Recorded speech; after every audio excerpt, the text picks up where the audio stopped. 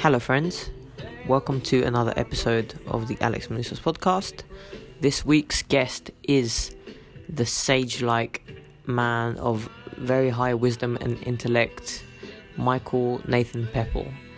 Michael is one of the most well-educated, well-read and well-considered and thought-out individuals I've ever had the pleasure to meet and be a part of my life, and I'm very grateful that he is a part of my life because I feel like I can turn to him with true moral quandaries and problems, and he will offer solutions to them. So for me, I look to him as a leader, as a spiritual leader.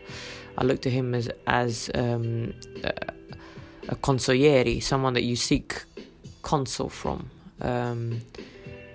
So he's a very valuable resource in my life, and I love him dearly, and we had a really great discussion like always. We covered topics of spirituality, obviously always, since he's a student of Zen Buddhism and a practitioner of Zen Buddhism. We covered alchemy, we covered geopolitics, race, we covered a bunch of very interesting topics. So I hope you enjoy the podcast, and if you do, there's also another 2 or 3 that I've also done with Michael, so just look in the backlog and you'll find them there. So without further ado, here is episode 51 of the Alex Ministers podcast, featuring my friend and yours, Michael Nathan-Pepple. That the Mahayana Buddhists say...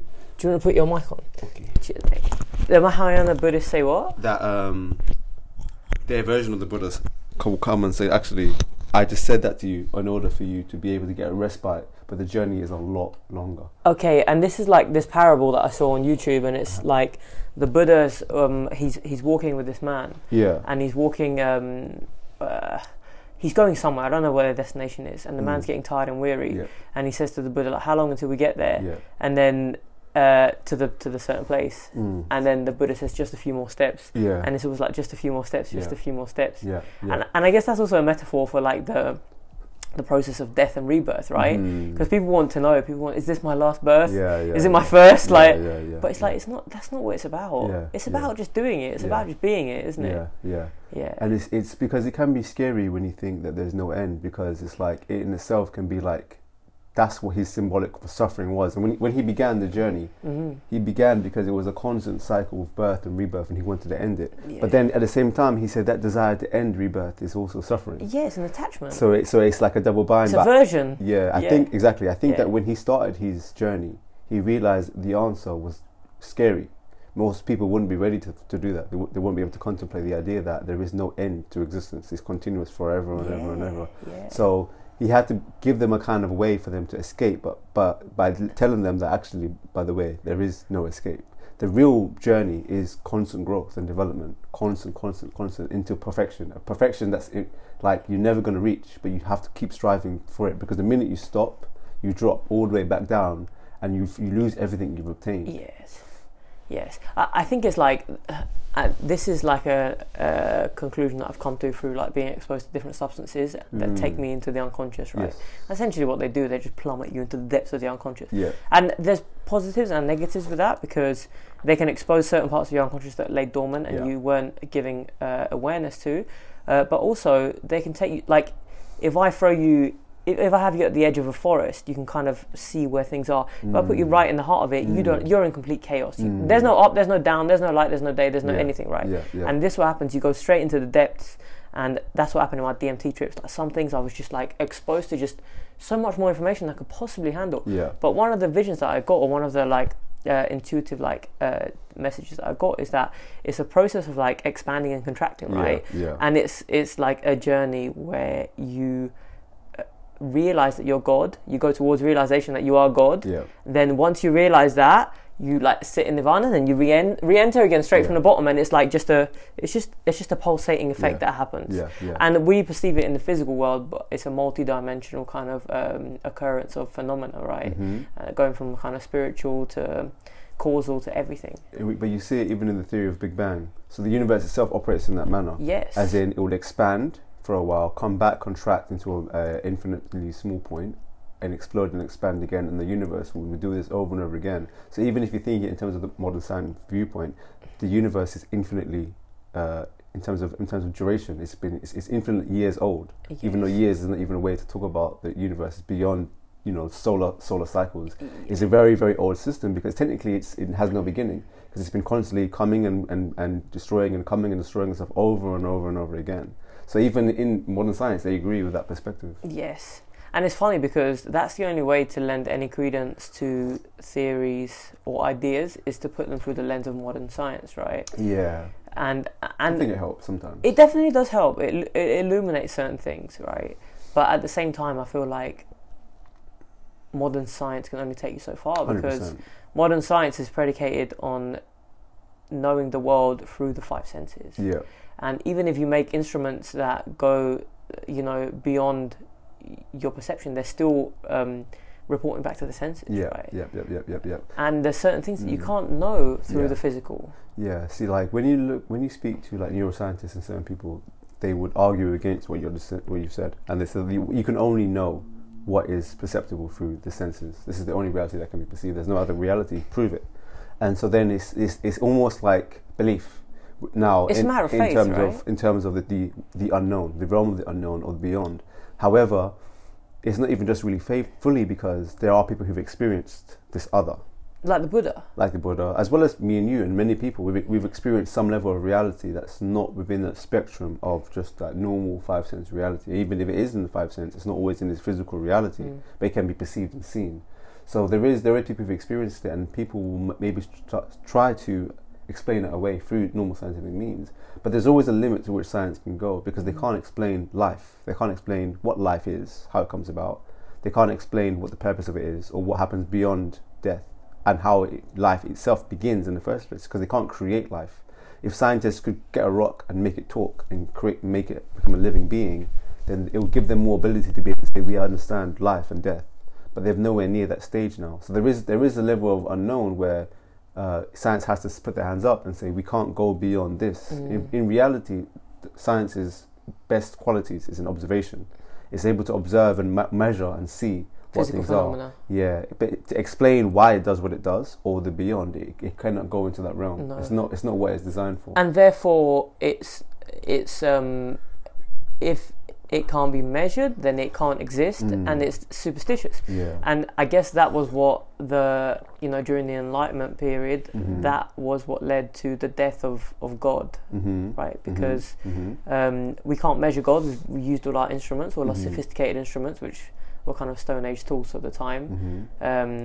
And we can't find it, so it doesn't exist. And all these stories, I hate to tell you, but people can't walk on water, they can't raise the dead, so they were just all cons. And this is what it is. And now everyone views spirituality with a cynical eye. Everyone has a very cynical view towards spirituality, and everyone is locked into this physical paradigm where they believe that the only end to their suffering is through the gratification of one of their senses or some kind of desire or need. So if I'm unhappy, it just means that I just have to get married and buy a house and have children, or buy a car, or have sex, or take this drug. It's never about just the truth is that suffering, the cessation of suffering, lies beyond the physical realm, right? Yeah. So it's like there's definitely truth in there. It's funny because the Renaissance thinkers were all deep thinkers, and I don't think many of them would have claimed to be atheists. But what they claimed to be is that the reason, the intellect, has to be at the forefront, because during the Dark Ages was a time, and the Middle Ages was the medieval period, was when the Catholic Church had control over what was true and what wasn't true. Yes. And they said that this whole stream of ancient knowledge, information of the Greek philosophers, the Egyptian mystics, all these people, this was all pagan heresy. You can't touch any of this stuff. It's just the Bible, and this is what you have to believe in. So people kind of like lost a lot of connection to the scientific understanding of the universe based upon actual empirical experience. Only via the book was allowed. So reason, from the 1600s, this kind of period, the age of reason, the Enlightenment era, they started to say actually the intellect can be used as a way to know what is and what isn't, not just the Bible, not just the oppressive at that time Catholic Church. And so these people were studiers of the books, like I mentioned, the Hermetic tradition of Hermes Trismegistus, but also Plato and all this doctrine of like the Neoplatonism, Pythagoras, all these people. The Renaissance was the re-emergence of the ancient knowledge that was suppressed, now started to come out, and people started talking about it openly. And it was a very slow process, because if you just came out and started saying any of this stuff, you would have been burnt at stake, you would have been killed. But over time, slowly, drip by drip, they managed to start to get these things out into the open, and the consciousness managed to change. So alchemy was, for example, one method for people to study these ancient mysteries through the allegory of changing lead into stone. That was all just allegory, but it was all internal work, and they were dealing Wasn't it into gold? Into gold, yeah. What did I say? Into stone. Sorry, lead into the philosopher's stone. Which would be impressive. I'm confusing my different concepts. To find the philosopher's stone in order to turn lead into gold. And that's a kind of internal metaphysical This kind is of to do metaphor. with like the soul, essentially, to transform essentially the qualities of the soul, which is like lead, which is a dead state, into a new type of soul which can travel and traverse the spiritual world, like the astral body. So to get your body able to move and travel into the same DMT realms, these are things that they wanted to experience. Yes. So they did that through different, allegorically, and this actually comes from the Arabian mystics. So our European alchemy, most of it comes from the Arab community. And where does that come from? The Arab mystics? Yeah, did it originate there? From Greece. So and then that comes from Egypt. Again, and then that comes from a lost civilization. Yeah. So it's like basically, even though it's very ironic how the Europeans had a dark ages, but we're in like, I'm not sure which countries per se, but in the Arab community, like Afghanistan, the Muslim Iraq. people didn't have a dark age. They studied all of this stuff openly, Plato and all this stuff. So they kept and they preserved the tradition. And then that came back to the Europeans, and then they took it on board. And then later on, the Muslims, they went through their own dark ages, where this stuff then became suppressed again. So luckily it managed to move over. Before it was lost. Or it could be completely lost. Yeah. So yeah, this is it's an important thing to think about when we look at the materialism of our age, is in the motivators behind these movements that have led to scientific truth to be the truth. They weren't materialists, and even though they were empiricists, they believed in the observable universe should be experienced to be known. They still believed in a spiritual reality. People like Isaac Newton was an alchemist first, physicist second. You know, he one of I talked about the Hermetic tradition. One of the texts from there, he has a translation of it. He's got a very famous translation. Most people wouldn't know in the scientific community unless you studied the esoteric. You would know Isaac Newton as somebody who was an alchemist and an astrologer, but to the scientific community, he's a physicist. So a lot of these people were like Leonardo de Bruno, one of the founders of the heliocentric system. He was a hermeticist as well, knowledgeable in all of these things. And you have like systems like the Kabbalah, the Jewish mystical tradition. This was very influential. People were very intrigued by this kind of like version of Christianity or Judaism or Christianity, which was mystical. You know, at that time in the 1600s, was very interesting. So these thinkers, like the Royal Society, for example, were founded by Freemasons, and Freemasonry is based, at least in those days, was a mystical tradition. But today we've kind of like, for whatever reason, we've moved away from that understanding of the depth of the soul. Like the soul is not something that's even talked about. People talk about God, hardly anyone talks about the soul, because everybody has a direct connection to the mystical reality, which you could tap into at any point in time if you so chose to. Everybody has a spiritual life. Right? Through practice, yeah. You know, some people would say that some people have a better connection, inherently. Yes. Some people may say that some people have no soul. I don't know. I believe that everybody. Ginger people. Joker. So yeah, because there is claims that there are people who have no souls. Whatever that may be, but. Yeah, I do believe that everybody has a direct connection. Otherwise, you wouldn't be alive if you didn't have a soul, in my opinion.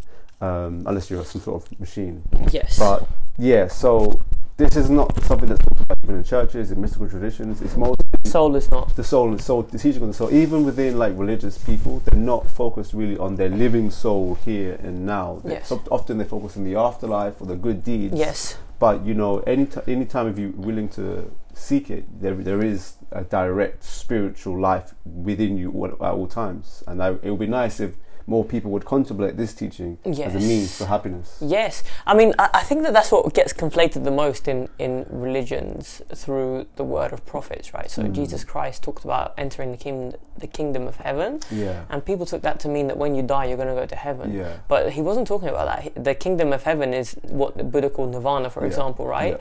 And it's a constant theme that plays out where it's like you must give up your attachments to the physical world in order to enter that world. You must give up your cravings and your aversions and all that kind of stuff. And Jesus said that in as many words, in different ways. And he used his own metaphors and his own parables and stories and myths. But the problem is that people took his word at face value, and then they also made him a symbol of God. So I mean, I've got a picture of Jesus up there. I'm just as guilty. But for me, that serves as just like a reminder. You know, it's a high ideal, just like I've got the Buddha up there. It's another high ideal. It's like to be this like this impossible to reach ideal, and to strive for that. However, this is not like these symbols. They're not it. And I guess that's what Muhammad was fighting against when he was living in his time in Saudi Arabia, right? Because there was rampant idolatry, and people were worshipping the idols instead of remembering that there was only one God. And he quietly had this opinion that there was only one God, and it was heresy to believe this, complete heresy. And you go down to the Kaaba, there'd be like a billion like idol statues, you know, like if for example like a tree stopped you from getting run over because the tree, like the car ran into the tree instead of you, then you'd build a statue of a tree and worship it. This is my God, you know. And then eventually Muhammad was becoming more and more outspoken with his ideas of there only being one God. He got a message through, because he'd escape the city and go into a cave like in the desert and meditate, and then someone saw him one day, like there was a guy who was assigned to follow him, and one day he was like panicked after he came back, and it's because he had some kind of encounter with, whether it was his internal voice, whether it was his higher self, whether it was the Archangel Gabriel, because that's who he said it was, right? And he wasn't the same after that, and he was told that his task is to deliver the word to the people, right? And there is truth in that. There is only one God. It's only one. It's only you. It's your awareness, right? Because once your awareness ceases, and this is the rationale behind it, then there is no more existence. And it's like Carl Jung wrote we're co-creators with God. It's the same kind of thing, right? I think that like a lot of people would say what you said is like blaspheme. It was like heresy because it's going against the orthodox. So even though we may agree on our versions of like religions views, there is always multiple interpretations of these things. But in terms of the idea of God, like in Buddhism, like they generally try not to view the ultimate reality in terms of a personality, for example, God, because it can create confusion. And in fact, in general, and especially early Buddhism, there's a movement away from too much focusing on ultimate reality, but the path towards it instead. Because when you start to talk about ultimate reality, people can get too fixed on philosophizing the structure of nature of reality, rather than actually making the progress towards removing your own, suffering or your own weaknesses. You have to actually walk the path, not talk about it. So in terms of like my views, like when you look at, for example, all these traditions, Christianity and in Islam, within Islam specifically, you do have a group of people who have this kind of perspective. They're called the Sufi mystics. So in general, you have mystics of every tradition. And mystics are those who don't see a deity outside themselves, with a separate personality, as being the Most High. They see a type of God or Godhead which is beyond personality, beyond ego. Well, how do you define Godhead?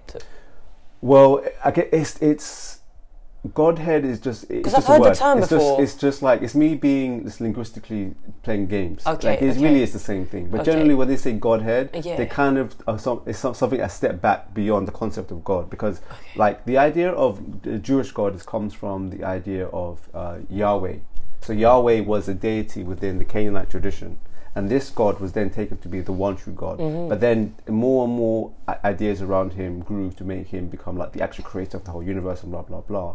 But he still has that qualities of a man, because gods were essentially were men or women who were seen to be divine, like great kings. This is a model for the concept of God, but it's too human, and God is beyond human, way beyond, and beyond human comprehension. Yes. So often they use the word Godhead, specifically in Jewish mystical traditions, to refer to that which is beyond even God, the concept of God, which is really what we'd say God, but it's just that word gets tainted with ideas about, names. So in Jewish tradition, if you see the Jews write God, they write G, capital G, hyphen D, because they never actually say the word, they don't like to say the word God. And even the word Yahweh, they don't say Yahweh, they have the letters Yod, Hed, Vod, Het, Tetragrammaton, because they don't want to say the name of God.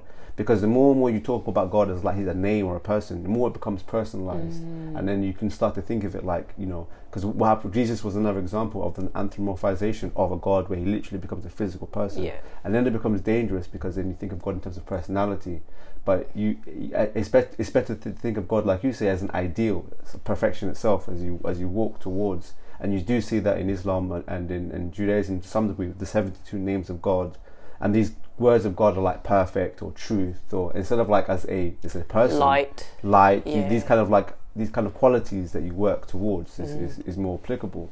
But definitely, I think that when we start to look at the mystics, we do start to see an interpretation of God or truth that pervades every single religious system.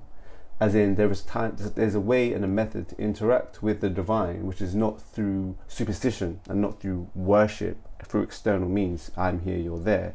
But then as the individual person has a direct gateway to the divine, almost you can say internally. And awareness is an important theme, because the issue is the gap between the mind and spirit. Because where's their border, where's the edge where the mind becomes spirit, spirit becomes mind, and same with the body. Where do these things cross over? And that's something that takes investigation, because you can talk about it, but then it just becomes theory and it's dangerous. Nevertheless, in certain traditions, the Hermetic tradition, like I mentioned a lot, because Hermetic tradition, for people who may not be aware, it's a tradition that began in Egypt, then moved to Greece, but it became the foundation of a lot of thinking, including people think, Platonic tradition and Pythagorean tradition. It's an ancient tradition that began in Greece as the fundamental truth behind all truths, and it manifested in terms of what's called the Hermetic canon. And so a lot of traditions... Canon meaning tenant or books. Tenant. Okay. Yeah, so it's like it's called the Hermetica, I believe, is the body of teachings. It was found actually in Nag Hammadi in Egypt by chance, I believe. They were just digging in a pot. They found some random scrolls, and then all the Hermetic teachings were found there. Wow. With them, like Platonic teachings and Gnostic Christian teachings, because the Hermetic school, no one really knows what this school was really like. We know about the Neoplatonists, we know about the Gnostics, Pythagoreans as well. But this is it's later. Okay. So this is like 200 AD, between 0 and 200 AD. You had a movement where you had these three major schools who were competing: the Gnostics and the Gnostic Christians and the Neoplatonists would often debate each other. And say your school talks nonsense and my school's right, this kind of stuff. They would debate each other. Dojo storm. Yeah, but the Hermetic teachings were around at that time, and they form a similar link between these two. But the actual Hermeticists we know nothing about. To this day, a lot of the mystics, though in the Western stream, for example, the books you talked about, John Anthony West, R.A. Swallow de Lubitz, they revere the Hermetic tradition, and they see Thoth, the Egyptian god Thoth, as being Hermes. He was a precursor to Hermes, right? Oh no, he was Hermes. Yes. So what they say is Hermes dies and is born again. So Hermes is just the Messenger. Greek word for Mercury, and Mercury they see as just the Roman word, same god for Thoth. So they see different gods appearing in different traditions. Yes. So that's why he's Trismegistus. One reason is because he's thrice great. What's Trismegistus? So, thrice great. Okay. Hermes the thrice great. Okay. The great. But also because he's appears everywhere. So he's in Greece as Hermes. He's in Rome as Mercury. He's in Egypt as Thoth. And that is one of the properties of Mercury as well. Exactly, Quicksilver. Yeah. So it's like in alchemy as well. It forms a very, very important tool. Yes. And Egypt and Thoth is supposed to be the originator of magic. And alchemy comes from the word al and chem, Kemet. It was a word for Egypt. So Egypt what does Al mean? Al, I think it's a word. It's I think Arabic word, but linked to God. I'm not sure. Okay. But they say the word alchemy comes from the word for in Egypt. So Thoth is a very important figure for the originator for magic and for, it seems to be, the mystery school. So he seems to be an ancient initiator in Egypt to initiate people in the pyramids. And obviously it's not most likely the ibis-headed being called Thoth, because even people think of Thoth as a god. He was not a god, he was a man. Oh really? He existed? Well, who knows? Okay. But in terms of their own mythology, he was a man who, through wisdom, operated with the gods. All the rest, Osiris, and even the word gods is incorrect. They were called netters, I think. Yes. So they weren't called gods, they were netters. Osiris, Isis, Horus, they were all netters. But Thoth was a human being who, through his wisdom and intellect, could operate with the gods in the use of magic. So he was different from the rest.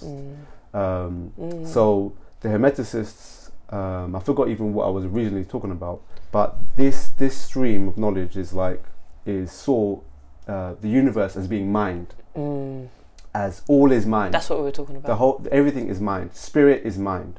Matter is a manifestation of mind. It's a creation of mind. Not even a creation, because it doesn't exist separate from mind, but it's a projection or a manifestation off of it. So this world is illusory, but not as if there's like a separate reality which is real. This world operates as like a dream. Yes. Like, so when you have like Vishnu dreams. I think he either dreams or Brahma comes from its navel and creates the whole universe while he's dreaming, and then in the dream he appears as Krishna or different avatars. So in the Indian tradition, this universe is a dream, and in Buddhist tradition, in certain schools, there's a school called the Yogacara school Buddhism, the Yoga school Buddhism. They believe the universe as being mind. It's consciousness only school. That's what it's called. Chitta Matra is consciousness only school of Buddhism, and this is kind of the school that I kind of study a lot of, because I agree with that kind of version of reality. So when you start to see, like, especially the Hermetic view of all is mind, mind is spirit, and you understand the Buddhist view as well as like the Buddha nature and Buddha reality and all these complex terms for Buddha and mind and the universe, you start to see a stream of wisdom that's found pretty much in every tradition, but with different names, and that's where I look at to find truth. And then you see it play out in the form of mythologies everywhere, right? Yes, that's another thing. It's funny you were talking about how everything is mind, and I mean, I was sitting one day and I was getting ready to go to work, and I was just chilling for like 10 minutes before I left, and I was in this mood of like, oh man, I've got to go to work. It's a fucking 9-hour shift. It's long, you know. I was kind of feeling a bit oppressed, you know, and I was in that state of mind, even though I was in my room and there was no impending stress on me. There was no anything. Like, I was sitting there, and instead of just being, I was in that space. Then as soon as I get a phone call from the guy who was my manager, and he said, you don't have to come in today if you don't want to. And then I got really happy.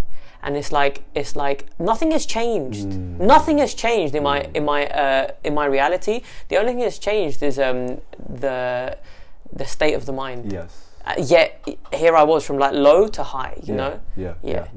This is a thing that is true and often gets neglected. That your mind, a lot of your reality is created by your state of mind. And if you change your state of mind, you can change your reality.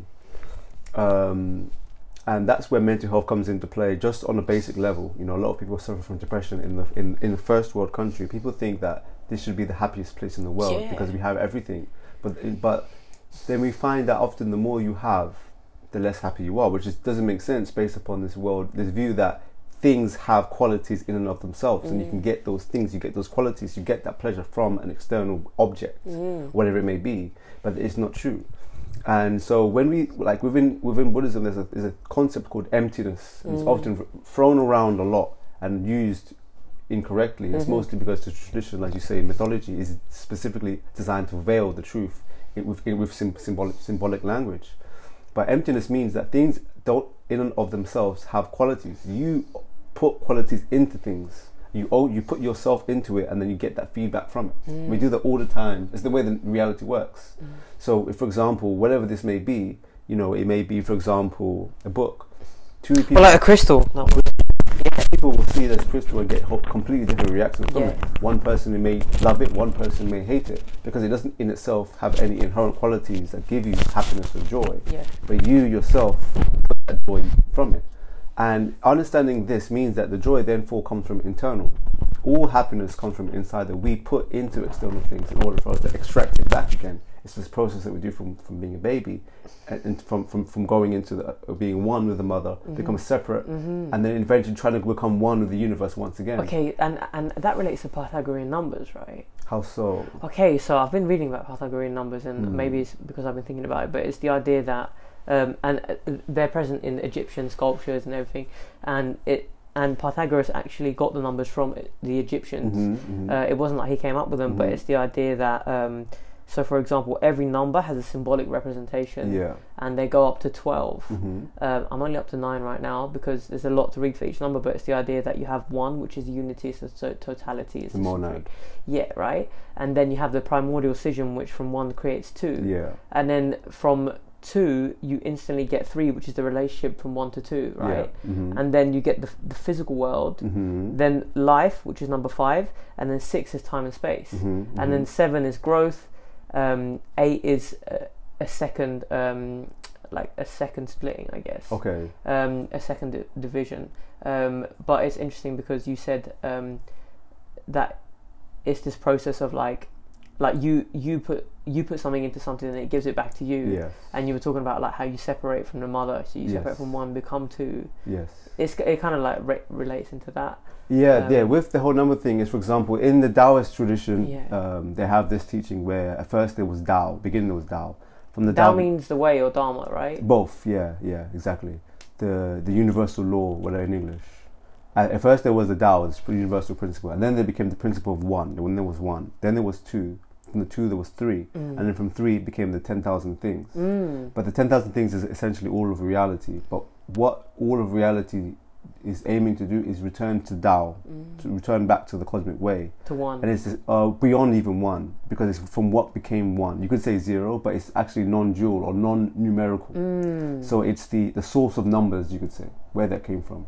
And but the only way for it's like that we talked about at the beginning, this cosmic kind of ebb and flow from in to out to in, and the universe operates in this way. But to do that, you have to become ignorant. The universe needs ignorance as a precursor before wisdom. It's like you need darkness to appreciate light. Precisely. And you need, and the universe operates standardly in this way, and so we are come into this world ignorant, but then we're not meant to remain ignorant. We're meant to move towards wisdom, and then perhaps in the future life we decide to become ignorant again, and we do this all over again. Who knows? Do you think becoming wise? So do you think the idea is like you develop a certain degree of awareness in this life, you die, and in the next one you'll kind of pick up where you left off, or do you think that you could just plunge into complete unconsciousness? To be honest, I have no clue, and I generally don't like to think too much about what I will lose at death. I don't know what I will lose. I just focus on my main focus in whilst alive is, okay, if I die, whilst I am here, I want to make sure that I leave this place better off than when I came in. So I just want to just know that I did F things up. I come and I spread good and joy and love in the world, and then whatever happens after that, I have no clue. So it could be possible that once you die, that there is some continuum that continues on to another life, another stage, another state. It could be possible that you lose a lot and you start all over again. It could be possible that you are like a tree, and when you die, you don't actually continue as your existence, but another existence continues from you. So it's not even really you anymore. It's a continuation of you. You know what I mean? So because in Buddhism, they say that there is no self. Well, people interpret that to be the case. But what it means is that a person essentially is a continuum of phenomena. And so what we think of as a self doesn't exist from life to life, but there is a continuum of a stream of something which continues from life to life.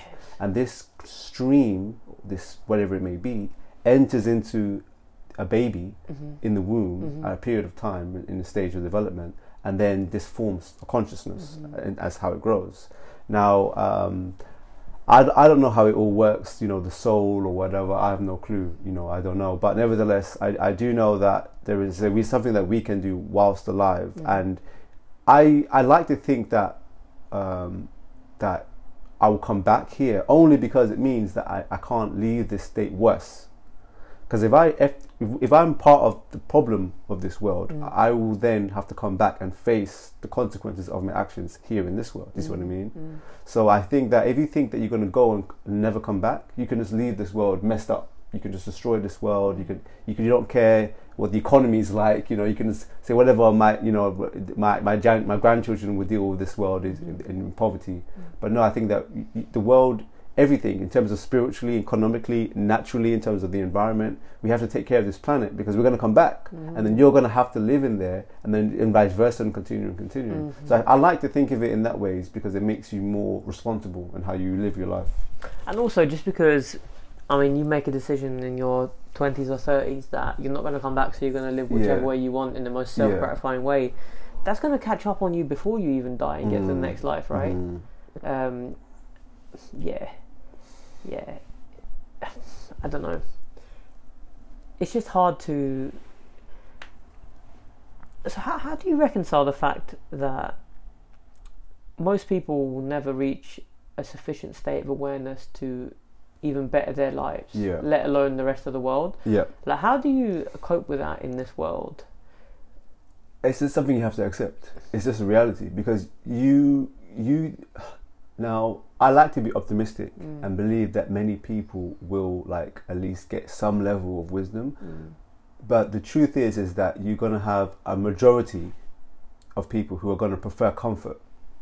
And to be aware is not comfortable. Because wisdom is like facing discomfort. 100%, especially in our lifetime. Because, like, there's different types of eras you could be in. You could be in an era in which everyone around you is awake. You was the baby born into the world, and everyone around you is wise. And so being wisdom is easy because it's the status quo. But we don't live in that kind of world. No. The status quo is to be ignorant. To be ignorant of certain things and to be aware of certain things. But nevertheless, to be aware of your own flaws, your own, you know, evils, you know, all these kind of things are things that you're not supposed to focus on, even like things like death. People don't want to talk about death. Instantly, you're just forgetting about a very important part of life. So we don't live in a world which embraces wisdom. We live in a world pretty much that embraces fear and uses fear as a tool for control in general. That's the standard method.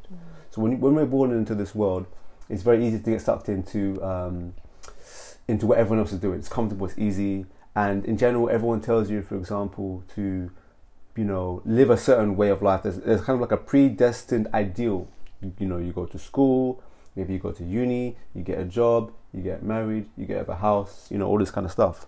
Most of that stuff is superficial. You don't really have a general kind of system to tell you to go inwards and find out what the purpose of your life is. And that's what the cause of all this widespread suffering is, right? Yeah, I believe so. Yeah. I believe, for me, one of the main causes of suffering is not just the fact that we don't live a life where we're told you need to find the purpose and meaning of your life, because that it has to be done intelligently, because you can't tell everyone just to go, just do whatever you want.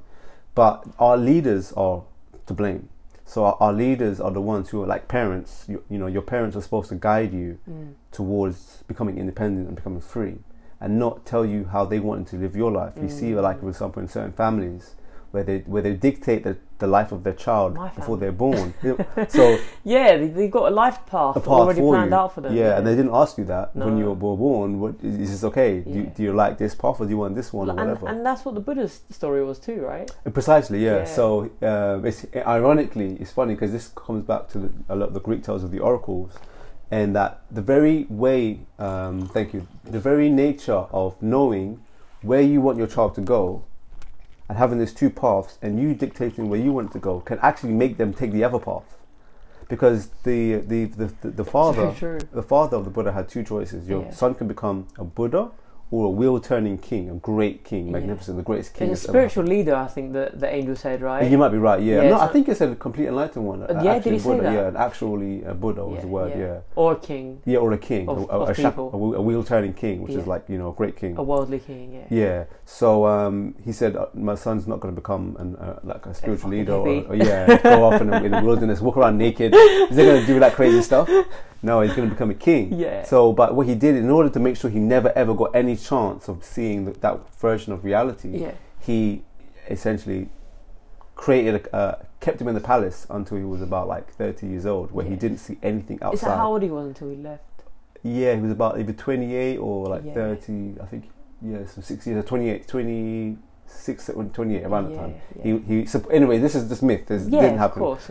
But the story is that he kept him in the palace because there's no way he didn't know about old age, sickness, suffering for like over 20 years. Like, so he kept him from seeing. He didn't know anything about old age. He didn't know about sickness. He didn't know about pain. He didn't know about these things at all.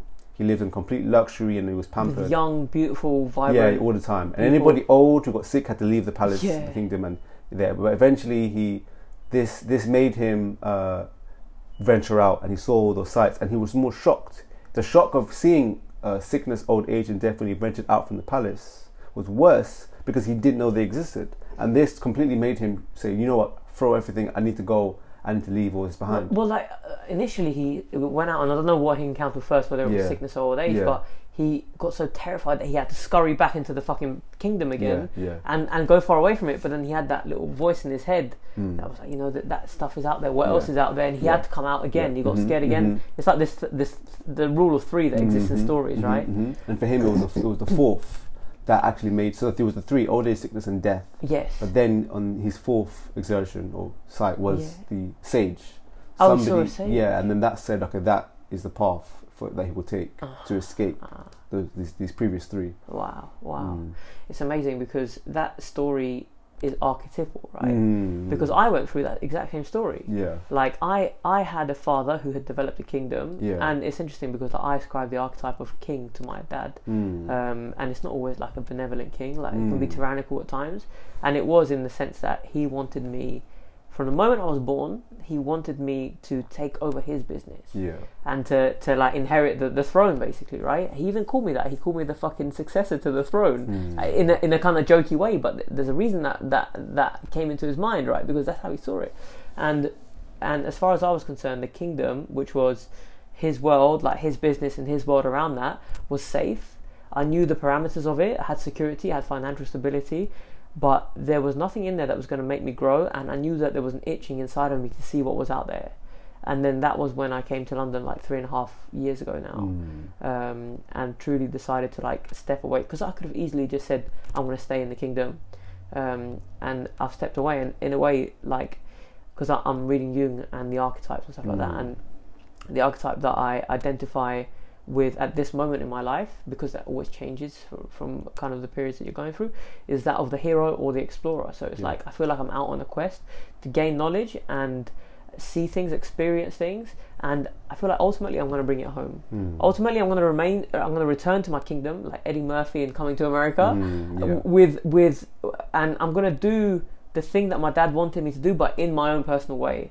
And then I guess like that's the idea, that every archetype has a telos, which is like an end, and the end of the hero is the homecoming or death. It is that too, you know. There's a lot there. So Joseph Campbell talks about the hero's journey, and partly I think everybody on some level will take this hero's journey, or should take this hero's journey, which is this finding yourself. It's the most common archetype, I believe, right? Yeah, I think most frequently experienced. I honestly believe it's the fundamental archetype for, at least for some period of time. That you need to do this. You need to find yourself, even if it was you just to be defined and go out when your parents said no, and then you go on a little journey and you come back, whatever it may be. It could be small scale, but like it's throughout myths. It's a journey of the spiritual pursuit of finding knowledge of who you really are. So in terms of like that, it's very common. In terms of like archetype for people, then I would say it's the most common because it does link directly to the spiritual journey. But even on a small scale, I do think that it's necessary, because like we're seeing this a lot happening in the world today, specifically because there's kind of like a new kind of revolution going on where people don't want to be bound by tradition. And this is a good thing, and it's also a bad thing, because the two go hand in hand. Like, if you see in Japan, a lot of their tradition is being lost because their children don't want to inherit what their parents did. So, for example, let's say like the tea ceremony. It's an ancient, and it's like a practice. It's a very, very intricate, and it takes training. So this is something that's passed on from teacher, from father to son, or from mother to daughter. I don't know too much about that specific ceremony, but you're finding a lot of these ancient practices are being lost because the parents. Let me give you one example. So my Tendai teacher, he's the head of like this monastery. His son does not have any interest in Buddhism whatsoever, and he can inherit this whole monastery, everything, all this stuff, but he's not interested. Now, some people will say, that's a shame, you know, it's sad because this tradition may die out because there's no one to inherit to. But at the end of the day, he can do whatever he wants. The child has the ability and freedom to be able to be who he wants to be. So you have to understand it from that perspective. Now, what it means is that the old ways of doing things in the past are now no longer applicable. Now it's no longer a hereditary based. You know, we've moved away from hereditary kingdoms in terms of the running of nations. We've moved towards elections, and we can debate how that works. But in general, we've moved towards people who are adequately fit for the role, the ones who should get the role. So really, a lot of like the Japanese traditions haven't caught on to this new method that you need to find people who are willing to learn. And funnily enough, most of those people are found outside Japan. So this is a very weird way things are happening, because most of Japanese culture is being embraced by non-Japanese people.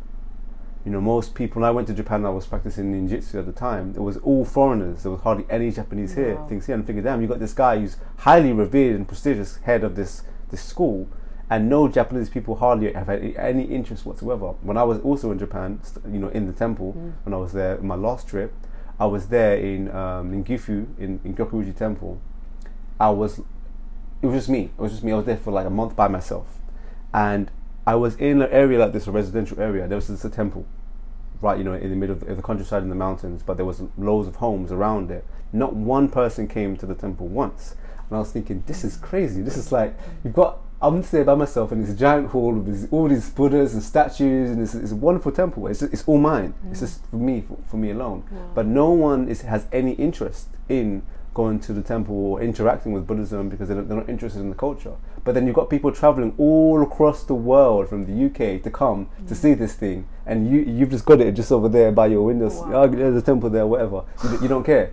So yeah, it's very interesting, and it's a changing of times. But a lot of people need to like understand the way things are going and be able to operate in a way in which they're able to keep what they're doing going in accordance to the times, while still allowing people to be free according to the times. I think it speaks to the cyclical nature of the evolution of societies. So for example, like my dad, what his business is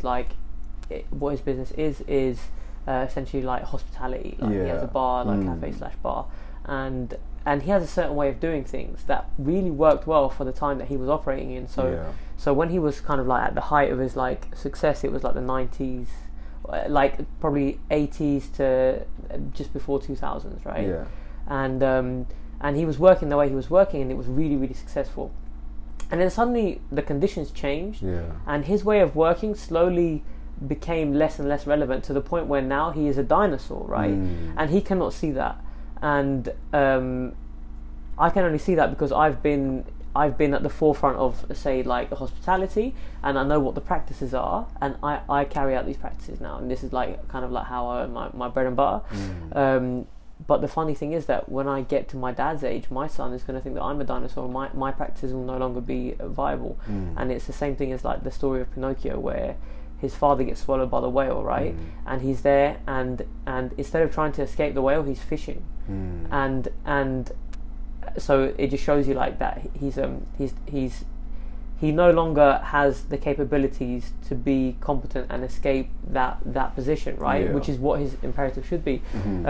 So his essentially his the time has passed him basically, and as he's fishing, he catches Pinocchio on the pole, and he mistakes him for a fish, and he chucks him into the pile of fish. Jordan Peterson has a whole lecture about Pinocchio. Okay. And it's kind of representative of like the symbol of Christ, the fish in Christianity. Yeah. But it's also the fact that he's so blind that he cannot even see the solution that's right there. And then Pinocchio is the one who has gone down there to save him and take him out of the belly of the whale, and then they return home together. And it's the idea of like the young giving birth to the revivifying the old, right? And it's that process that keeps going on. This is so when we're talking about, like, for example, politics, we talk about like the concept of conservatism and progressivism. That's ideally what progressivism is supposed to be about. Like, you need this new wave of people, young people with different ideas, to innovate and push things forward. And then conservatives will say, slow down, let's think about it, calm down. But those two ebb and flow are two things that we need. For you to move in upwards, like, like Jacob's ladder, for example, often is depicted. Jacob's ladder. What is Jacob's ladder? It's a ladder that was where I think it was Jacob in the Bible saw the angels moving up and down, and often it's seen to be a spiral staircase. But it's or a spiral ladder. But it's just a metaphor for the fact that spiral movement of you're going left and then right and then left and then right, but you're always moving up towards the divinity. So when you see, like, for example, in the healthcare industry, you have like this central pillar with these two like serpents going round, and then the wings, the caduceus. So this is an ancient symbol that reflects this process, and it is double helix looks like double helix. Even energy in waves in general, Kundalini as well. In this wave, so the internal energy and this internal channel, the central channel, and the two side channels that operate is a metaphor, but in general for the way in which things move, the way things travel. Straight line has these two polarities at the side to guide it, so that it stays on track to move. And so, duality throughout, we talk about chaos and order, light and day, light and dark, male and female, the left and right. These things are necessary because they guide towards the ideal, wherever it is. But the ideal is always shifting. This is why it's difficult. That's why you need to have this left and right, because there is no one ideal throughout all time. We live in a new age. Like, people will slowly start to see this age now was a flip. 2021, the age of Aquarius, we're literally in a new age, and we're seeing a new approach to dealing with things. And for example, technology and all these things now are going to be used in ways that they've never seen before. We live in a very interesting time, good and bad too. So, for example, like currency, the cryptocurrency, and all these things here. Like, if this becomes a standard thing, if you don't know how to go on and go on the blockchain, you're gonna not be able to buy and sell, because it's like this is gonna maybe the standard thing. If you look at, for example, how the elderly can barely get on the internet, and even now, we don't want to be in 30 years time the same, but we don't even know how to order things online because we don't know how to order bitcoins. You know what I mean? So the society moves in such a way in which you need to constantly be in the loop, because it's very easy for you to be disconnected in a variety of ways, both spiritually as well, in terms of how, like, as I say, in Japan, Buddhism is dying, religion is dying pretty much worldwide, but it's being replaced. Like, paganism is on the rise. In Japan? In the worldwide, we're having, like, paganism is on the rise. I don't know so much about in Japan which religion is rising, but we're finding a different approach to religion. We're actually finding a return back to superstition. So in the Renaissance, you had a move away from superstition, and reason became the forefront. And now people are going back into essentially like witchcraft, and it sounds ridiculous, but it's actually becoming very, very popular. As in, people are, crystals are, it's not the end of the world, but potions and spells, because I'm on Reddit. And I'm on a witchcraft channel, so I listen to what these witches say and stuff, and practicing witches. It's not as that underground as people would have thought. A lot of these people are very open with their practices, and it's growing because you can get what you want. Now, whether it works or not is another story, but these people believe you can. So, is it pernicious? Is it something that's evil, or is well, it's. I don't think it's about harm? good and evil. I don't think we should think in terms of good and evil. It's terms of what's the repercussions for your actions. This is always, I think, the better way to think about it. But in general, people who practice like the occult and witchcraft and these things, which is becoming very popular, is based on the idea that if you do this, you can get this. Now, with, like, for example, Christians, a lot of people don't practice Christianity for that reason. They kind of just want to go to to heaven. They just want to do the good thing. They want to serve God. But in the occult side or the pagan side, it's more like you serve yourself, or maybe you serve your community, but it's a sense of power and cultivation of power. Now, as I say, it could all just be woo. It could always just be them just larping around doing nonsense. This could also be the case. Yeah. Nevertheless, the interesting thing is the psychology of the way things are going, and things are going to more of a self-centered interest version of spirituality based on superstition, not based on reason, logic, faith or love. It's based really on getting things, and that's where things are going. More, it's materialistic, but via the spiritual. Wow. So it's still missing the point, really, isn't it? 100%, 100%. Yeah, that's very, very interesting. Let me just pause that and listen to it. Okay, so Tim Dillon's a comedian. He was on Joe Rogan, right? Okay. But he's got this podcast called The Tim Dillon Show. Yeah. For me, it's my favourite podcast right now. Yeah. Because he talks about politics and what's going on in America or just in the world. Mm-hmm. But he's so hilarious and he's so outspoken. But one thing he said about is that there's this app that you can only get invited to. So it's a very kind of like elite deal. It's called Clubhouse. I've heard of it, yeah. Yeah, and that's where like all the kind of tech millionaires and billionaires like hang out and talk on. Yeah. And he got invited just kind of for entertainment value, but he gets to sit in and listen to these people essentially planning the fate of the world, like designing their version of the Brave New World, right? Yeah. And he said like, I mean, you're not a part of it. He's like, if you're not going to play along, you're not going to be a part of this world, and they don't care about that. They're sociopathic. They have a certain way that they want this world to go, and it's very kind of like Huxleyan. You know what I mean? Yeah. Do you think that's where we're headed? I mean, I know you think that's where we're headed, right? Yeah. It's been like that for a long time. Yes. The question is, when did it start? That's more what I'm looking at. Yes. Because if you look at, for example, I think it's Between Two Worlds by, I just forgot his name. It's a Polish name. It's really difficult to pronounce.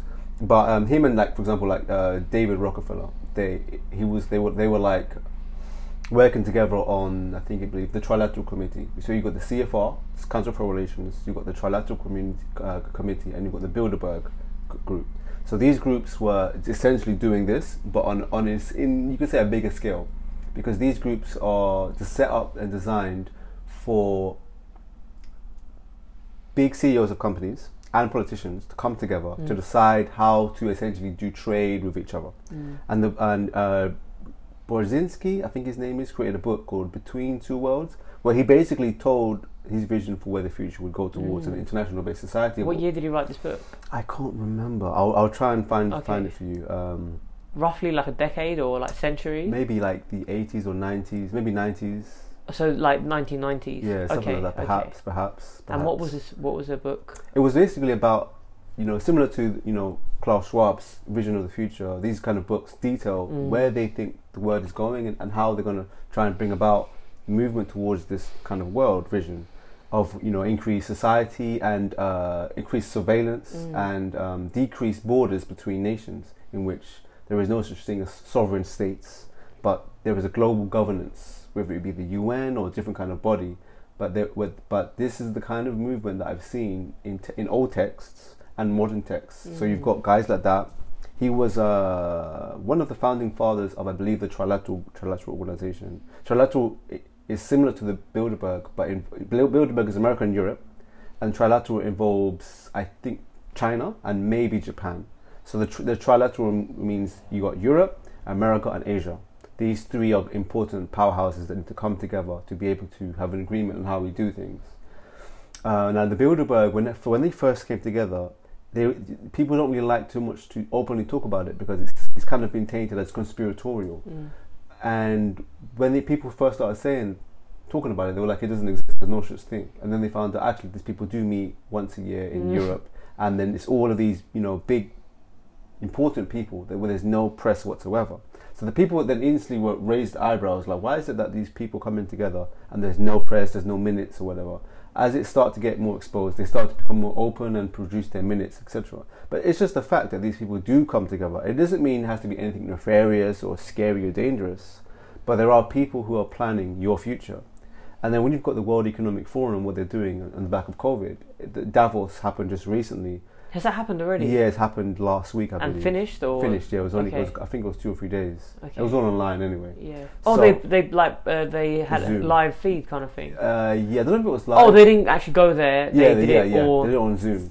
Okay. So I just watched the bits and bits. But you've got like the head of, I forgot the guy's name, but the current leader of China. I don't know what you call him. Okay. A president or whatever, ruler, emperor, I don't know. The guy, so he is, he was there. Okay. And you've got him giving his warning to America, essentially, subtly. What was the warning? That just be careful. Because basically, China and America are looking to go into a cold war of trade. And this is another issue, but I'll come to that in a bit. But, for example, China and what they're doing with the Uyghur Muslims, the genocide there, a lot of people are now saying that something needs to be done. But you can't really mess with China. You can't really say we're going to put sanctions on you, because then you're going to go. They'll retaliate. They will initiate a cold war. With COVID, a lot of people are saying, for example, we believe that you may have actually been negligent in your handling of it. Yeah. And we think that you may have it may have come from a lab, and we need to investigate to see whether or not this is true. And WHO are now currently doing an investigation. If it comes out that China were involved in indirectly contributing to the spread of COVID, then again this will be very dangerous for how they interact with other nations, blah blah blah. Yeah, and how it's dealt with, right? Exactly. So this is the thing that's going on. But if you listen to what everyone's saying, the fact is that all these people came on. These imported people were there on Davos. This is not just like Tom, Dick, and Harry. These are leaders of nations, sovereign nations, the European Union, these groups. So these people coming together, they all have their own plans for the fate of society. They have plans for where things are going. And we are essentially just like cannon fodder for the bigger game. If you look at Russia and America for their Cold War, it didn't escalate into a real war, but at any point in time, things could have got nuclear. It was at that stage. But if innocent people got harmed, that wasn't really an issue. The issue was the overall victory in terms of whatever they were planning on doing.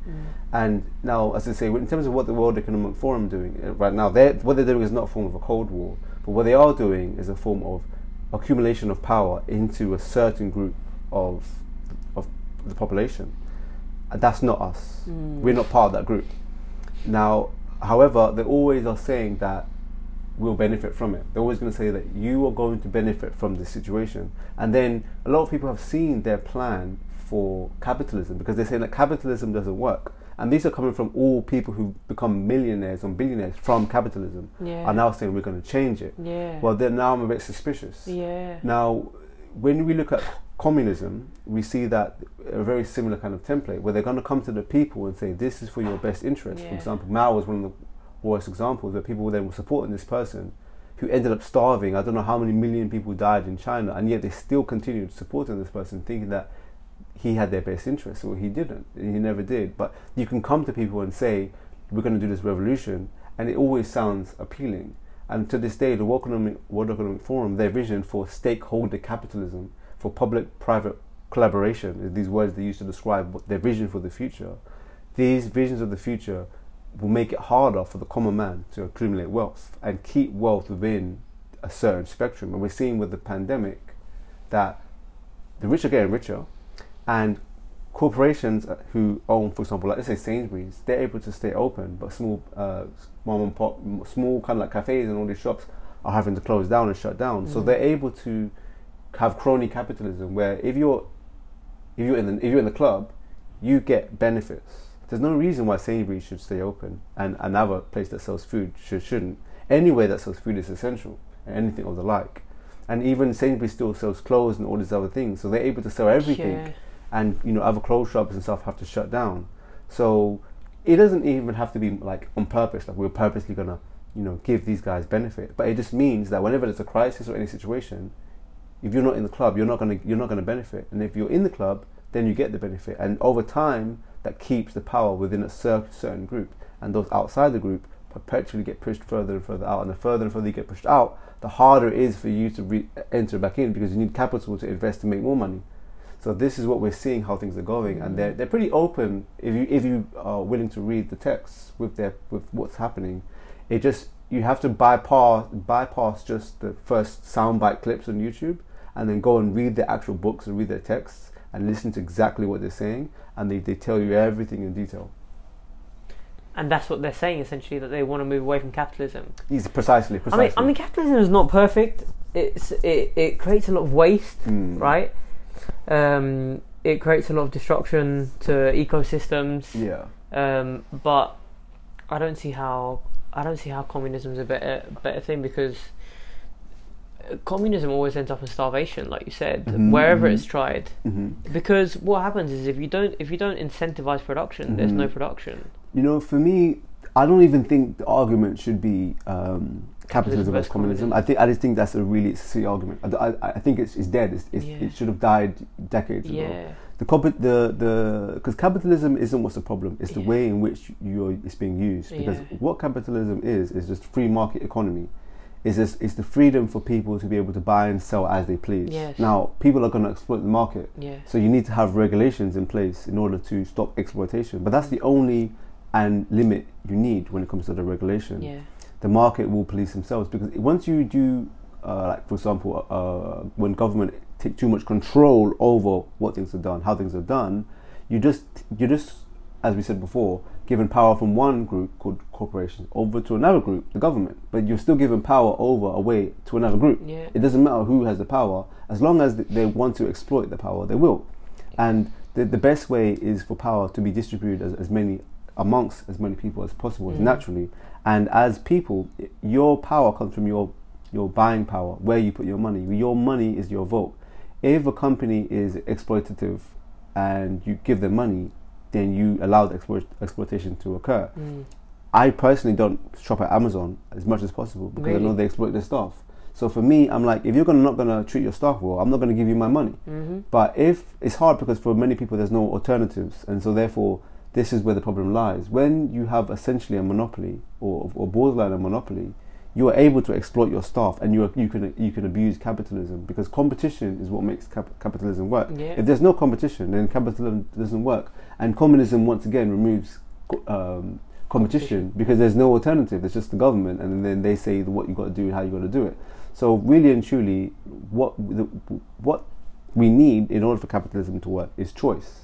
As long as you have choice to where you put your money, where you put your power, and what you can do with it, then you can succeed. And when people are doing evil things, exploitative things, if you say, I'm not going to give you my money, I'm not going to give you my support, those companies will die out, and this will be the world works. But the world doesn't really work in terms of capitalism, communism. It works between authoritarian control and non-authoritarian control. And every government wants to be as authoritarian as possible, as in they want to be able to control as much as possible. And to do that, you need money. So corporations, and they need regulations to be able to do what they're going to do. So corporations and governments are always going to work together in tandem, behind the scenes or in front of the scenes, it doesn't matter. They're going to work together in order for them both to be able to get the benefit. And that's where the power lies. We don't have power. We don't have billions. They do. So they're able to operate amongst each other. Like all these politicians, like Nancy Pelosi in America, and even here, I think Rishi Sunak, I forgot his name, Rishik. These guys are very wealthy. You know Boris. All these guys, they're not poor. These aren't poor people. What you find with corporations and government people is one common factor: money. That one thing, they have more than we have, and so therefore this is the divide that people need to understand. It's not about left and right. It's about the poor and the rich, and it's been like that for hundreds of years, perhaps thousands of years, those who have and those who have not. And as long as we keep dividing ourselves between political lines and different kinds of even racial lines, gender lines, all these lines, you're just creating distraction. But I think that the categories are the problem rather than a specific category, right? Because once again, it's like it's a divide between the poor and the rich. Yes. But at the same time, like you can make it so that you transcend your poverty. Well, yeah. It's just not made very applicable to. But you need to know that that's what you need to do. Yes. Because if you're thinking that the issue is, for example, a gender issue or a racial issue or a sexual issue or all these kind of things, you think that is the main issue, then you miss the real main issue. And I don't even think that, you know me, I'm not interested in making money per se. I don't really feel like me accumulating wealth is the main issue. But I know that the main issue for those who have power is wealth. For them, their main concern is in that they keep their money. So I don't want their money. They can keep their money if they want. But everything they do is from that perspective, that they keep that power within that group. Now, if whether black people or women or gays have rights or they don't is no concern. As long as they're rich, you can do whatever the hell you want. But as long as they can get other people to be fighting all this other stuff, you're not looking at them. So Wall Street, what happened in America was recently just an example. Like GameStop. GameStop, was just an example of people looking and seeing who the real enemy is. All this time, for years, they've been fighting each other, and then they're all united between the real common. And for a split second, it won't last long. After a few weeks, people will forget all about GameStop and move on to something else. But just for that split second, both the left and the right united, and they're all with their money. And over a common cause of corruption, because these people are the ones that cause problems in society, because these bankers do their short selling, they crash the economy, and taxpayers have to bail them out. And then they don't get any repercussions or anything for it. So this is a problem that doesn't get talked about, and in the news you're hearing about all sorts of other nonsense, and the question is why. Do you think that was covered on BBC? Because I spoke to my grandmother who watches BBC. They covered. I saw late, of course. They didn't do it immediately. BBC did a small thing on short selling, and by that time I was tired of it, so I didn't bother looking at it. But BBC, all major news outlets did cover it partially. In terms of what they said about it, it wasn't always accurate, but like there was different spins on it. Initially, they tried to smear it. They tried to say that these people are all, white supremacists. Was the first smear campaign, and anti-Semitic. They were trying to, because Reddit has got like a reputation, unfortunately, of being racist and anti-Semitic, which is nonsense. It's complete opposite. It's more left-leaning on Reddit than anything. But it's got this. They can use that instantly to say, these people need to get shut down because of this and that. And so that was what they were trying to ride off that wave of the Capitol riots on January 6th, and they were trying to say that this is another form of that. So that was what. But then that spin didn't last long, and then they stopped doing it. So the mainstream people and they're trying to crash the price by doing that as well. That's what they're trying to do. They several times they tried to do that. They shut them down. So Discord, if you don't know if you've heard of it. Yeah, I've got Discord. Yeah. I only got it last week. I didn't know what it was. I'm on that as well. But they shut down the Wall Street Bets Discord server because of hate speech or whatever.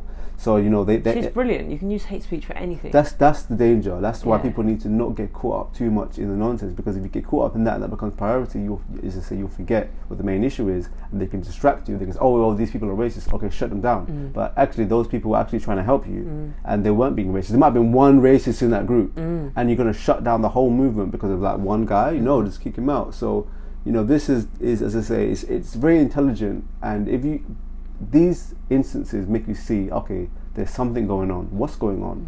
Is the news and the media and all these people, are they genuine, or is there another interest at play?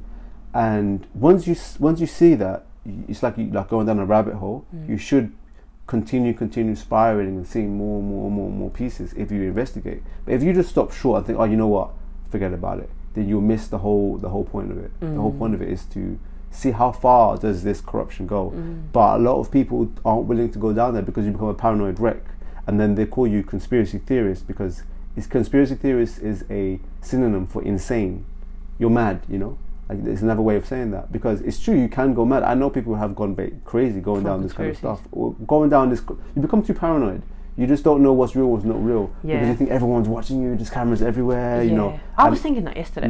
I was in the gym and I was looking in the mirror, and I was high, and I was playing with my hair, because my hair's terrible right now, because I can't get to a barber's, and I was just looking at it for ages and ages, and the lighting was wrong, and I jumped up on the thing and I was looking at it, and I was like, man, if someone saw me right now, they'd think I was insane. And I was like, how do I know that I'm not being watched? Just to ask that question of myself, not to actually contemplate, not to actually believe that, but like, how do I know? And it crossed my mind for a second, but there must be people that think that they're being watched at all seconds of the day. Another commonality with people with conspiracy theories is that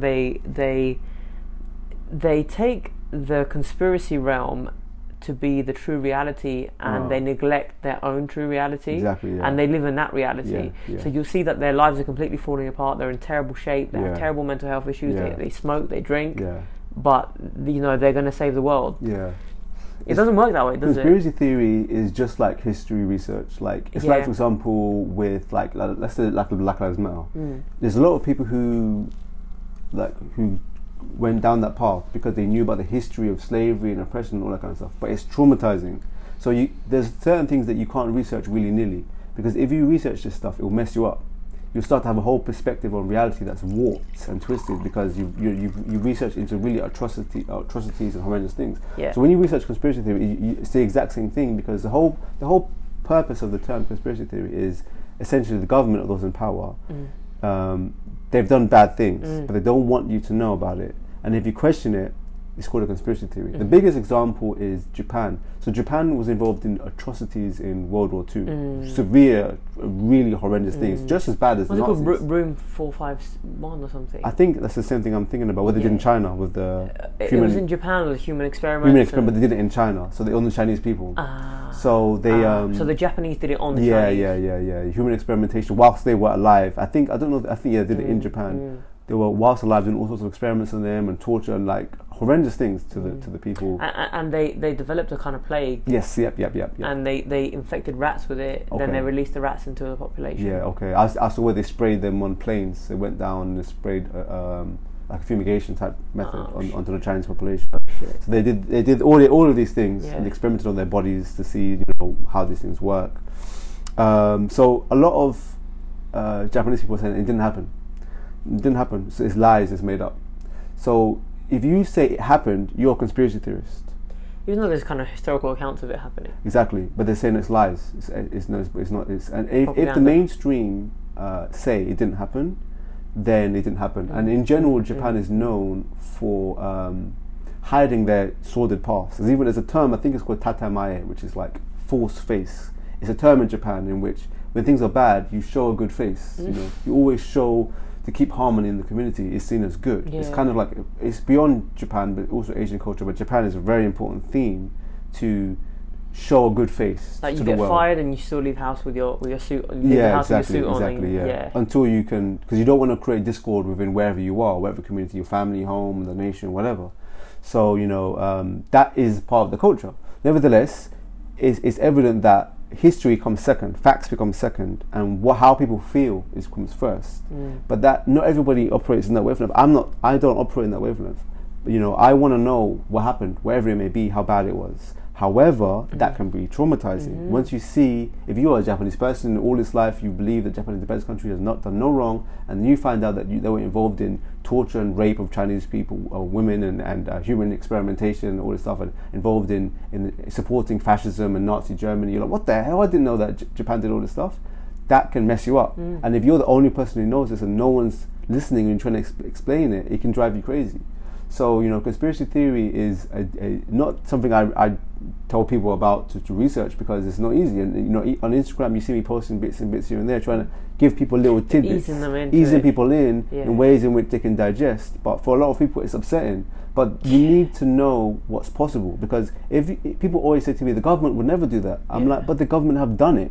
It's not as if it hasn't been done before. A lot of things you think the government will never do, they've been doing for hundreds of years, but you just don't know because you've never read it, and they're not going to tell you because it doesn't benefit them to tell you. It's naivety, because it's assuming that evil cannot exist. Because I think at the same time, naive people do not see evil existing in themselves, and it's only because they're not aware of it. I mean, it definitely exists because it exists in everyone, right?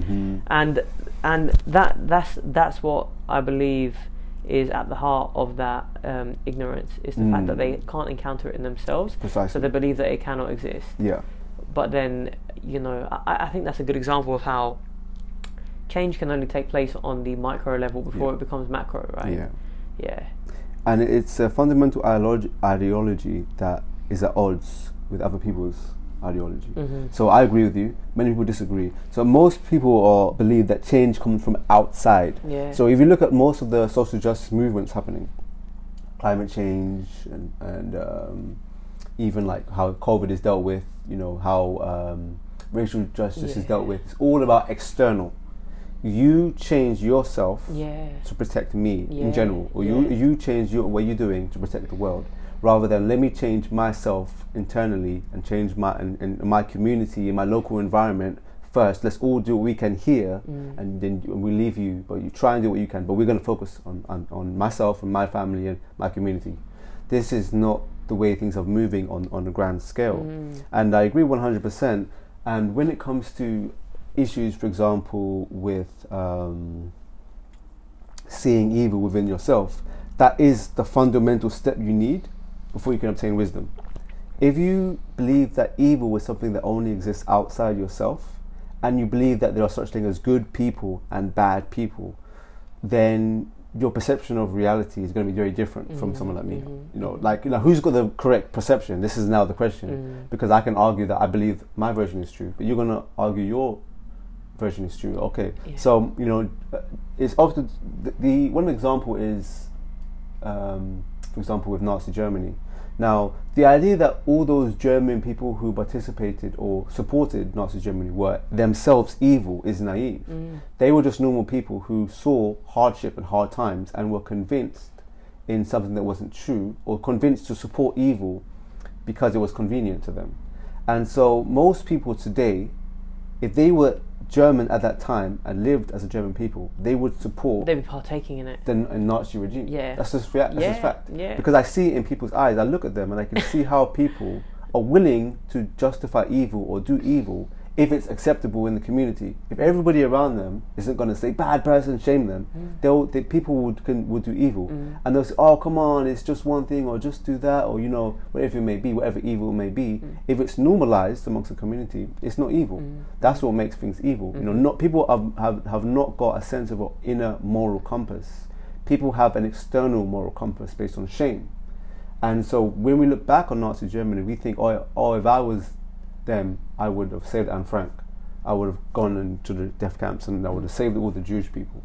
But okay, that's easy to say from outside. But if you were inside that time, what evidence have you shown in your life now that you've gone against the status quo? You've gone against all these people doing the salutes, everyone around you doing the Nazi salute, and you would say that you would keep your hand down, and everyone's looking at you like, what are you doing? Why aren't you doing Nazi salute? And you're going to say, no, I don't agree with the Nazi regime. I believe that Jews are equal as us Germans. You would have been attacked, possibly. So, many people have not really shown signs that they can go against the status quo in terms of what is seen to be good by the majority or by their peers.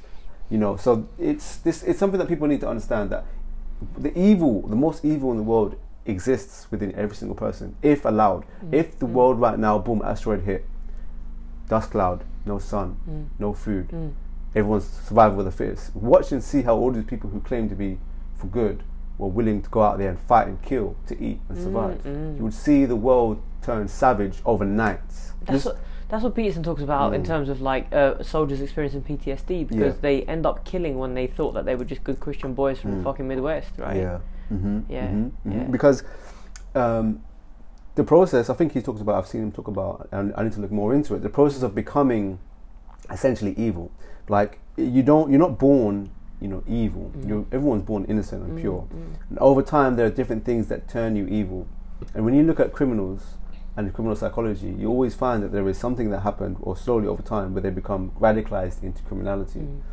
And if that happens rapidly, and whilst you still remember being a good person, you can get traumatized by it. But many people can justify it in different ways. In fact, it's funny because in slavery, that happened with as his own story of this guy who was a normal, typical guy, and he inherited a slave plantation, and he went there and he found he could, beat the slaves and do what he want, and he ended up becoming insane in terms of how he tortured them, like Coastal. He'd do all sorts of insane and vicious torturing things because he had these people who he could do whatever he wanted to. And there was no repercussions or whatever, and he eventually became radicalized and started to enjoy this kind of evil actions. Most people wouldn't go down that path, but if you were forced to, eventually you'll have some way of justifying it in your head as to, someone put your gun to your head and said you need to torture this person, and you had to do it, you would do it. That's Milgram's experiment, right? Is that that's the electric shock one? Yeah. Precisely. Yeah. So that one was a perfect example, to be honest, of how people can do evil because of authority, because of the authority figure said do evil. And I think it was, 60% of the people reached the end of electrocution. Yeah, which is basically like death. Yeah. Because the way it worked is that there was a person in a lab coat, so you have these authority kind of symbols. And they played around with the clothing. They sometimes put them in civilian clothing and it didn't have the same effect. And there was supposedly someone who was wired up, but he wasn't actually. And every time the button was pushed, he would see a light, which means now is when you pretend that you're in pain. And he would just, from the lowest levels, he'd be like, ah, and then it would just turn into, ah, stop, please stop, and the person would be egging them on, like, look, continue, this is part of the experiment. Crazy, right? Crazy. And it's crazy because they believed that, I think they thought that like 1% of the people would get all the way to that final stage where, as you say, when they started shouting, eventually the shock would continue and they wouldn't be silent. Yeah. And they would be like, is he okay? Is he okay? Please continue the experiment. Yeah. And he'd press the button, silent. So the person was essentially unconscious. Yeah. You know, theoretically, if it was real. Yeah. And they continued all the way through to the final XXX level voltage, you know. Yeah. So, you know, they underestimated the power of the authority has. And I think sadistic people, like, let's say for example Hitler or somebody like Himmler or whoever, these people probably had a really good understanding of how to manipulate people to do what they wanted. But the general public and most of us innocent people, we just don't know that people can be manipulated in that way, because we never would have thought to do that. We just think, oh, people are good people, but it's not that. It's not really true. People are good people, but they contain with them a potential for evil. And if given the right circumstances, you can get people to do evil things. One example is drone striking. They've hired gamers to come in and do drone strikes, and they'll be there with the control pad, and then they're there on the screen bombing, you know, children in Syria.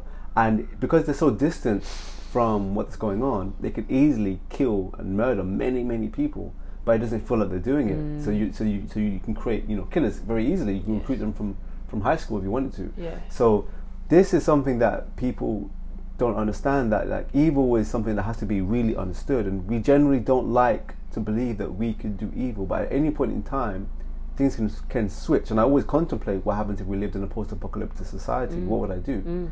You know, like, am I willing to die in order to protect my morals and integrity, or am I willing to do what I have to do to protect my family and do things like that, you know? So this is the thing that most people don't think about. But in our society right now, for example, we've got like COVID, and in America they had the whole Trump thing, and you've got these people who are seen as the enemy and they're seen as bad, and you have to be careful because you don't want to become radicalized. Like, if it's true that these people are bad and these people are the cause of deaths and whatever, and, you know, white supremacy and whatever, if this is true, I can understand why you want to be emotional and you don't want to be charged and you want to go out in the world and make change.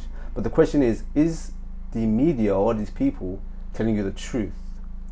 Do you trust your source of information to tell you that these people are fascists, or these people are responsible for the deaths of 100,000 people because they didn't wear masks? You know, so you have to be very careful that you don't get radicalized, if you see what I mean. And my worry is that now people don't live in a society where they can easily ascertain who the enemy is, because they can be told the enemy is such and such a person, and then, for example, Antifa, or a group of people going around in America, they exist here as well, and they attack people who they believe are fascists. And if they believe you're a fascist or a Nazi, they can punch you in the face, and people will be like, yeah, cool. But then what happens if you want a fascist or a Nazi, and then you get attacked? Then what? And people will be jeering and saying this, and it's like they can use this tool to go around and attack people they don't like. But then what they would say to that, and it's funny because I have a friend, right, and I posted something and he retaliated, and he just responded, and he's very left-leaning, this guy. I've hung out with him, I really like this guy, but I believe that he's kind of ideologically possessed, and this is why I'm saying that, because there was an incident where this YouTuber made a video of a pug doing a Nazi salute. Do you remember that? Yeah, the comedian. Yes. Yeah. So he wasn't a comedian.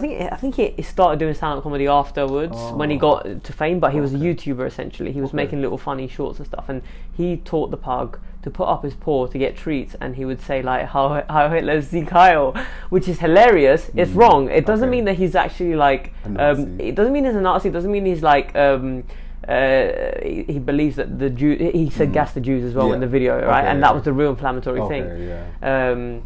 And I watched the video. I couldn't hold back the laughter, right? I saw it and I was just laughing. And then, so the friend that I've hung out with, I used to do stand-up comedy with him.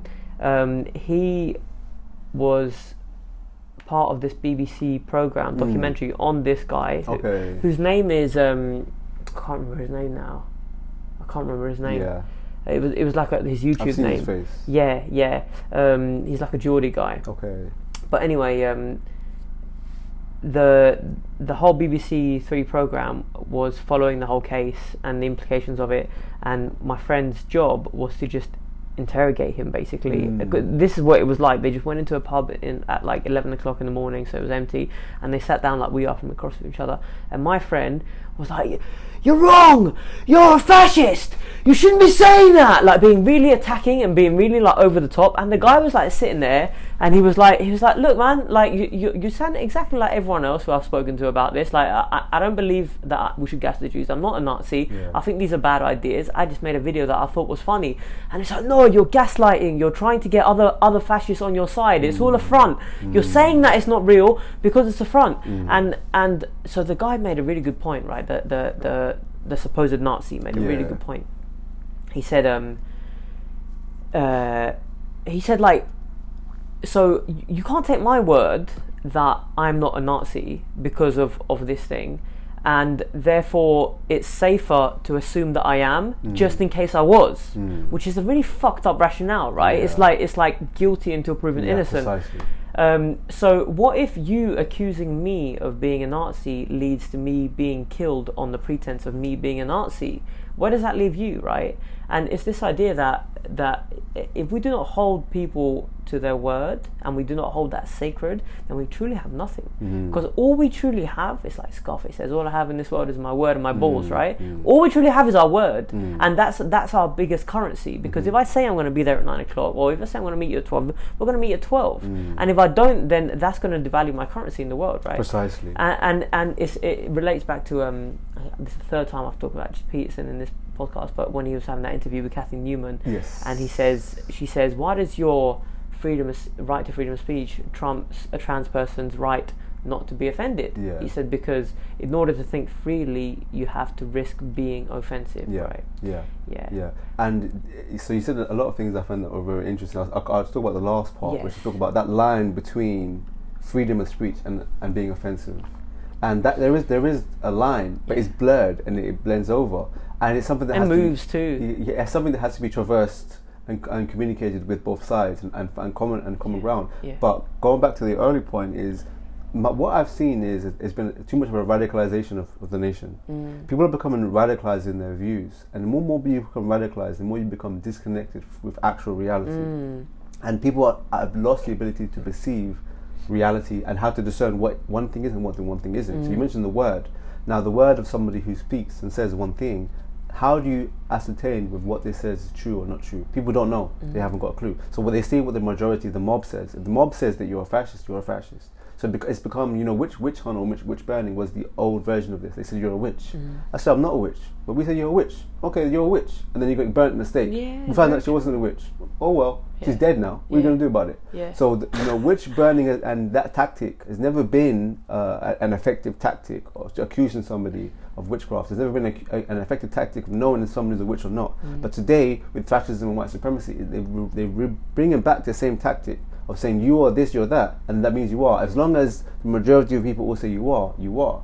Now, we should move towards a society in which people are able to themselves know what is true and what isn't true. But what, as I say, the danger and the main problem with this is that real fascists, real Nazis go unchecked. They're able to just go about and do bad things, and no one says anything to them because no one now knows how to know who's a Nazi anymore, because it's become too vague and too wishy-washy. Because I go on Twitter, I go on Instagram, and I follow real racists. Do you? Real racists. How do you find them? Hashtag No. I'm all over Instagram and Twitter. And eventually, you'll just find somebody in the comment section, for example. You'll just add them, and then you'll just follow along, and you follow the cycle. And you've also got people like Jared Taylor and white nationalists in general, popular ones. You can just go there and you can see. It's easy. I see, You can find these people. No, it's not too difficult. So, but what's interesting is that they don't get checked. Like, I went to one guy, American Krogan. He's a white nationalist, open white nationalist. Is that his name? American Krogan. It's a tag. It's not. Okay, it's his handle. Okay. So, they're racist, but they're very careful in terms of how they attack people, because I've been openly attacked on the internet of being you're inferior, at low IQ. But if you come out like that, you'd get deleted, you'd get your account removed, or whatever. So I came to him and he was saying, for example, talking about black culture, essentially being that white culture equals like class, and black culture being like hood and ghetto. And I kind of like came to him and I was like saying, what are you talking about? And then, but we were having conversations backwards and forwards, but no one else was checking these guys and their views. Yeah. I'm the only person, when I go through the comment section, no one is running up on these guys and saying, what are you talking about? Hey, like, that's not true. Yeah.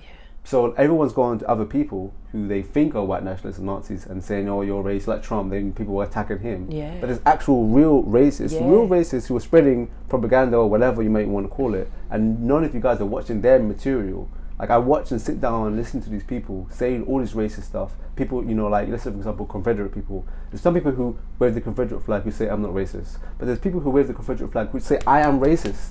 You should be listening to those people, you know, who openly use the N-word, openly, you know what I mean, you know, white people. So it's like, these are the people you should be focusing on, not just blanketing, attacking everybody who you think is under that banner.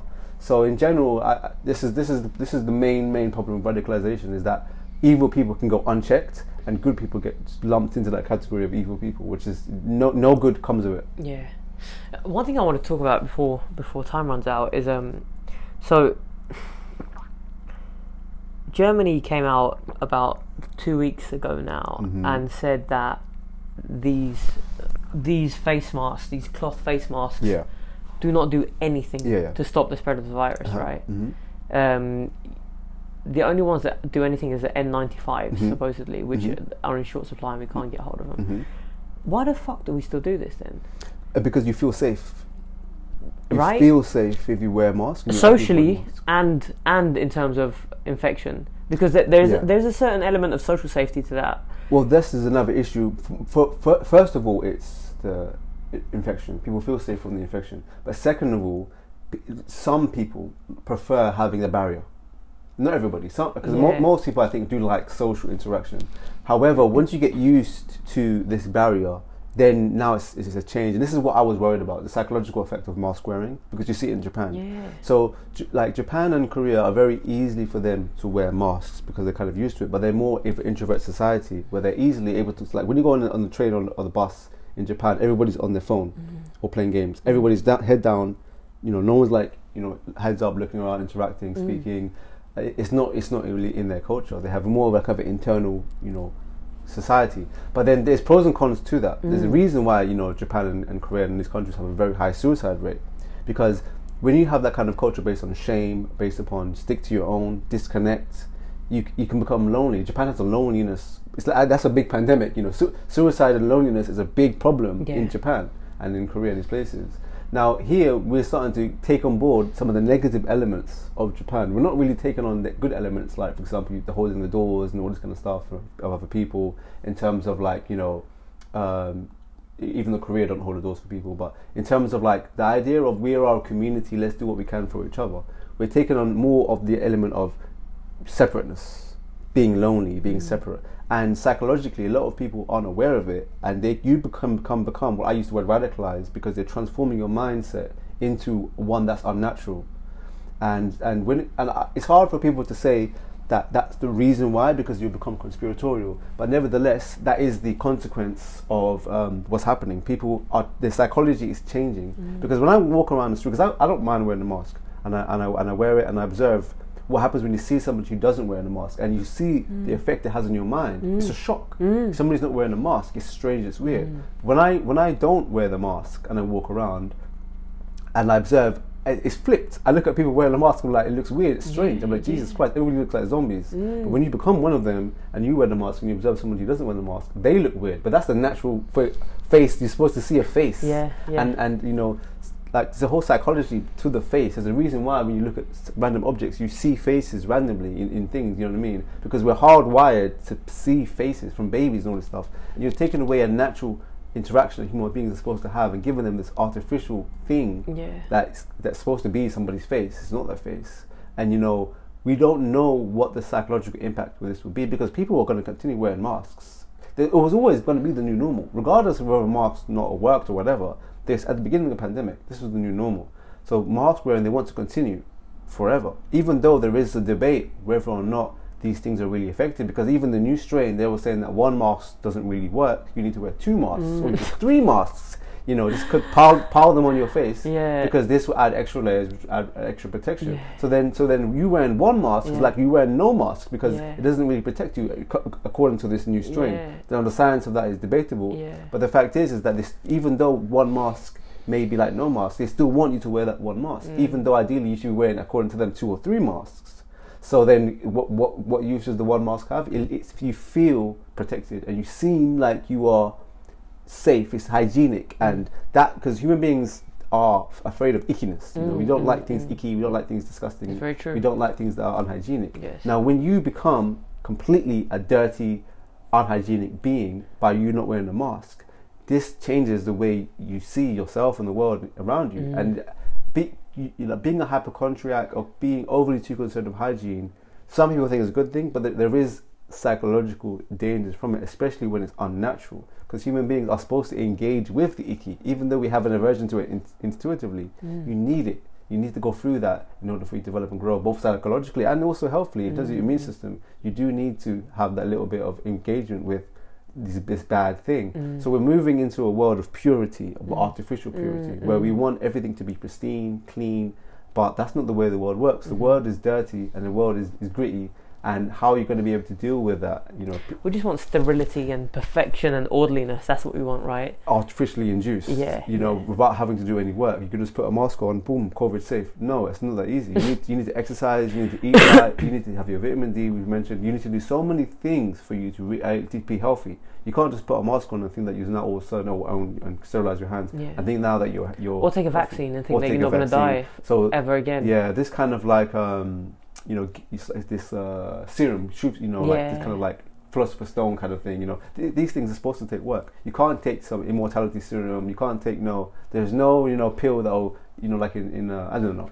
It's not how, this is not how medicine should work. Like we mentioned earlier, when we talk about our version of medicine for immunity, it's about building yourself from the inside out, focus on your immunity, so therefore whenever anything comes you can deal with it. But however, this is not financially viable. This is not conducive towards creating wealth for those who in the pharmaceutical industry. It's more important for them to focus on creating medicines which you can use when you get sick, rather than telling you, look, do this and you won't even get sick in the first place. We're not seeing society move in that type of direction. It's the exact opposite. As time goes on, as technology increases, you're hearing them talk more and more about the new types of medications, and they're talking about making 3D printers that can create organs, all this kind of crazy stuff, rather than saying, guys, change your lifestyle. But it's like what you've said about witchcraft, like this using spiritual means to get physical gains, right? It's the same kind of thing. It's missing the point completely. Completely missing the point.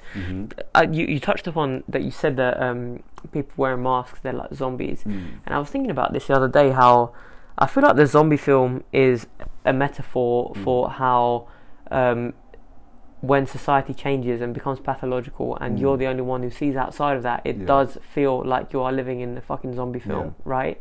Because it's almost like, have you seen Inception? Yeah, of course. Where it realizes that you shouldn't be in there, you shouldn't be in this person's head, and everyone turns on you. It's kind of like that. This is how like this whole world is kind of like turning out right now. It's like the Matrix is another example. Precisely. Yes. Yeah, 100%. And that's the worrying thing, because I always contemplate, because Matrix is a very important movie for me, because I think it's a perfect allegory for the world we live in. Now my fear is that once it gets to that stage where you become an enemy of the state, like in Will Smith's movie, when you become an enemy of the system, you're screwed. Where do you go? What do you do? And ideally, I don't want it to get to that stage where you have to now disconnect from society, because you can't live in society free. You have to be, essentially take the shot, take the chip, whatever it may be. If they say this is mandatory, take the hemlock. Whatever they say is mandatory for your engagement in society. If you say I don't want to do that, and then they say, okay, but you got to get out. Then what do you do? And a lot of that's movies, what Socrates did, right? Essentially. Well, he had a little bit of that, a bit more than that, but he was disrupting society's norms, because he was saying he was corrupting the youth, right? Well, they said that. Charged for. But he was basically saying you don't know what you're talking about. He was basically saying in the world, you guys say X, Y, Z, but you don't know that. You're just saying that because you can get, essentially, let's say money. You're just using it for clout, but you guys don't actually know what you're talking about. And these people will die, like Malcolm X and all these people. It's the same kind of thing. All you people are phony. Malcolm X was calling out all the black leaders. You guys are all fake. all you black politicians are fake, or you like celebrities are useless. You're all cronies. You're all sellouts. You know, and these are the people who they'll disrupt the status quo, and then they have to go. So like Socrates was disrupting the status quo, and people like us, we're a lot small scale. We haven't got a big platform, but we're disrupting the status quo. Bro, you're on the Alex Minister's podcast. You got a platform. Oh yeah, for sure. But not like millions, you know. No, millions. You don't know that, bro. True. I don't think I should get to that point. I think that would be a bad thing. It's dangerous. Yeah. Once you can influence too many people, you're dangerous. Yeah. I just want to make enough money from the podcast to just have a nice yacht, you know. I'm joking. No, but imagine being Joe Rogan. Imagine having that fucking influence, and that's what's so admirable about a personality like that. Yeah, because he's got enough influence to change a global perception, right? Yeah. But equally, he's so measured in his thought process and his words. Yeah. Because he appreciates the weight of that responsibility. Yeah. You know, he almost got cancelled. From who? From Spotify. Yeah? Yeah. Was that recent? Yeah, a couple of weeks ago. Maybe wow. Probably months ago. Because he hosted somebody on his platform. It might have been Andy New, but somebody who was conservative. Because he leans more conservative with his ideals. Yeah. As soon as you get on somebody who, you know, they don't like, they'll aim to cancel you. So they tried to get him off Spotify. Who tried to cancel him? Staff at Spotify. Okay. Staff at Spotify. The campaign or something. Yeah, to get him off. So it didn't pull through, but you know that's the danger. Because Joe Rogan's too big to get cancelled. It's like, how are you going to cancel Joe Rogan? Rogan? If he was to put on his platform somebody who they say is a white supremacist, he will get cancelled. See, I'm going to do that on this podcast. Get a white supremacist on. I'm definitely going to do that. Why would you not? I think that's a fucking brilliant thing. Because I think this is the problem in society. It's like so when you have two opposing views, so you have the white supremacists, and then you have other people on the other side that are like, you'll never understand what it's like to be black or to be a woman, you know. And it's like, okay, well, if you agree that we can't enter dialogue, then we're at war, right? But guess what? We live in the same society, and we have to shop in the same shops. We have to be under the same law system, under the same currency. So we have to open a discussion. We have to open some kind of discourse. I do agree. This is what I do. As I say, I speak to white supremacists, white nationalists. Some of them follow me on Instagram. Some of them like my stuff. And we conversate and we share stuff sometimes. And I'm thinking, I don't understand why you're talking to me. If clearly you don't like black people. Because all black people are so and so, but you're okay. That's what it is. I think that's the logic. That's what it is. I'm thinking, I don't understand. And I have to like calm down when I go through their stories, because I'm thinking it's offensive, but I'm like, you know what? I'm learning the mindset of these kind of people, because if I distance myself from them, I don't know what they're saying, what they're doing, and at the same time I can understand what their frustrations are and what annoys them about black people, and a lot of it is based on ignorance. Some of it is based on things that black people do that is bad, but you often find that these people overly stereotype or associate all of black people with specific negative stereotype, and maybe that's all they experience. Maybe they live in a part of America where every black person around them is criminal. I don't know, you know, but like generally most of the white supremacists I've seen are ignorant, and that might be common sense, but it isn't really common sense, because I always have to look at things from both sides, look at it from their perspective. Is there something they're saying that could be true, you know? And I have to evaluate it without unbiasedly thinking myself, if I was not black, how would I perceive it? And so this is, I think, is necessary. And I look at, I think it's necessary. Yeah, I think, what were we talking about that before? So we were talking about Joe Rogan. Oh yeah, so this is what I'm thinking I'm going to do. I'm going to get someone who seems like completely abominable, that cannot get a platform on Twitter or anything like that, and talk to them. And it's not like to talk to them as in like, tell me about your ideas on race so that we can share them with the world. But it's like, let's deconstruct everything that you believe. And you know, I'm open to learn from them. And I'm not going to go, because I think this is the trouble. Like my friend who had this person on the BBC Three program, we go there with our agenda. This is how it is, and I'm going to go and impose my agenda on that person. That's not really how you have discourse. You have discourse by letting the person express themselves, and every time that you come up against a bump, you say, "Oh, well, can you please articulate that for me? Because the way I see it, it doesn't really fit into the way I view the world, right?" And I think that if I did that, it would be the most beautiful thing to launch the podcast. Think about it, right? Because it would get so much clout. People would like it would get reported everywhere. People would be trying to take it down. And all I'm doing is talking to a human being. Yeah. See, the thing is that I would say go ahead. Yeah. I'm only worried. I won't ever stop you. I'm only worried that you will get cancelled because what the theory behind it is you're given a platform to hate speech. Yeah. And like that is seen as taboo in this current day and age. So just be mindful. There is a possibility that you could get cancelled. Yeah. Like they might succeed and you might get infamy from it, but it might not be worth the squeeze for the juice you get out of it. So I'll just be mindful, be careful. I would say, if anything, don't get somebody too radical. Yeah. Get somebody with some soft white supremacist views. Like UKIP or something. You could get somebody from you should speak to somebody from Patriotic Alternative. What's that? They are a white nationalist group, but they're kind of like a group to try and they're like, not white nationalists, but your white, Euro-centric British nationalist group. They're kind of like the new version of UKIP, BNP. Okay. And they're a political group and they go around and they're trying to spread their views all over Europe. Sorry. England and Scotland mainly. So I would say, if anything, you try and speak to one of them. They're on YouTube. They're not cancelled just yet. So they do have platforms in public spaces. I follow them on Twitter. They're, in my opinion, open racists. But they don't fully say I'm a racist. Yeah. But I see because in Twitter you can see what they like, and they like things that are mocking black people based upon the race, not based upon anything based on activity. So I can say, I see your ideology. You are racist, but you don't want to say that because politically it's incorrect. Yeah. So these are people you could possibly speak to and see what their views are in terms of, because they see me as never being able to be black, British or English because I'm black. And they have a scheme where they want to pay people to go back to their country. Wow. So they'll give you like $1,000 if you move back. $1,000? Something petty, something's dumb. That's crazy. Like, if you want to go to another country, we'll pay you for your travel costs. It was like a meal. And you can move to Barbados. Thank you. 90% of the population will be most white people. I'm black.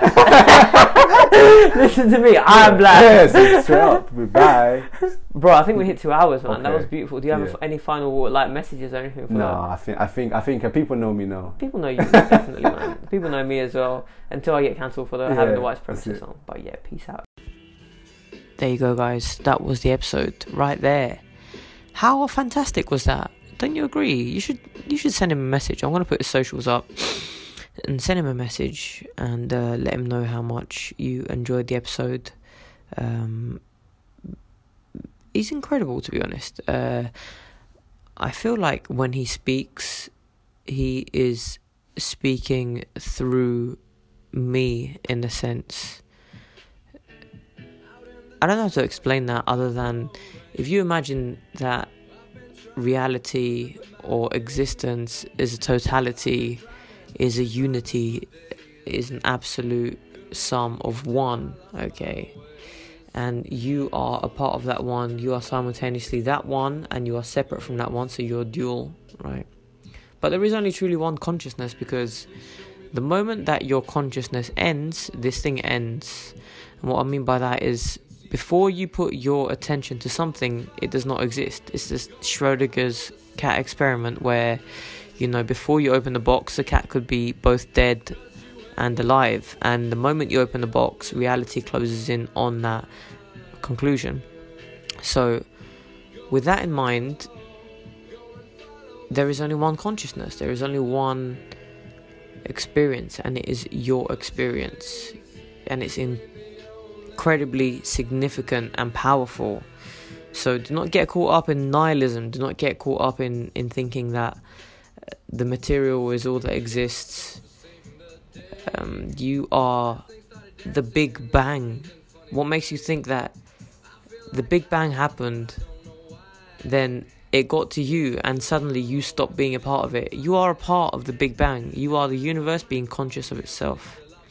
And through that vein of thought, hearing Michael talk, I felt I was truly high, not on substances, but in that moment, feeling as if I was experiencing him talking through me, or me talking through him.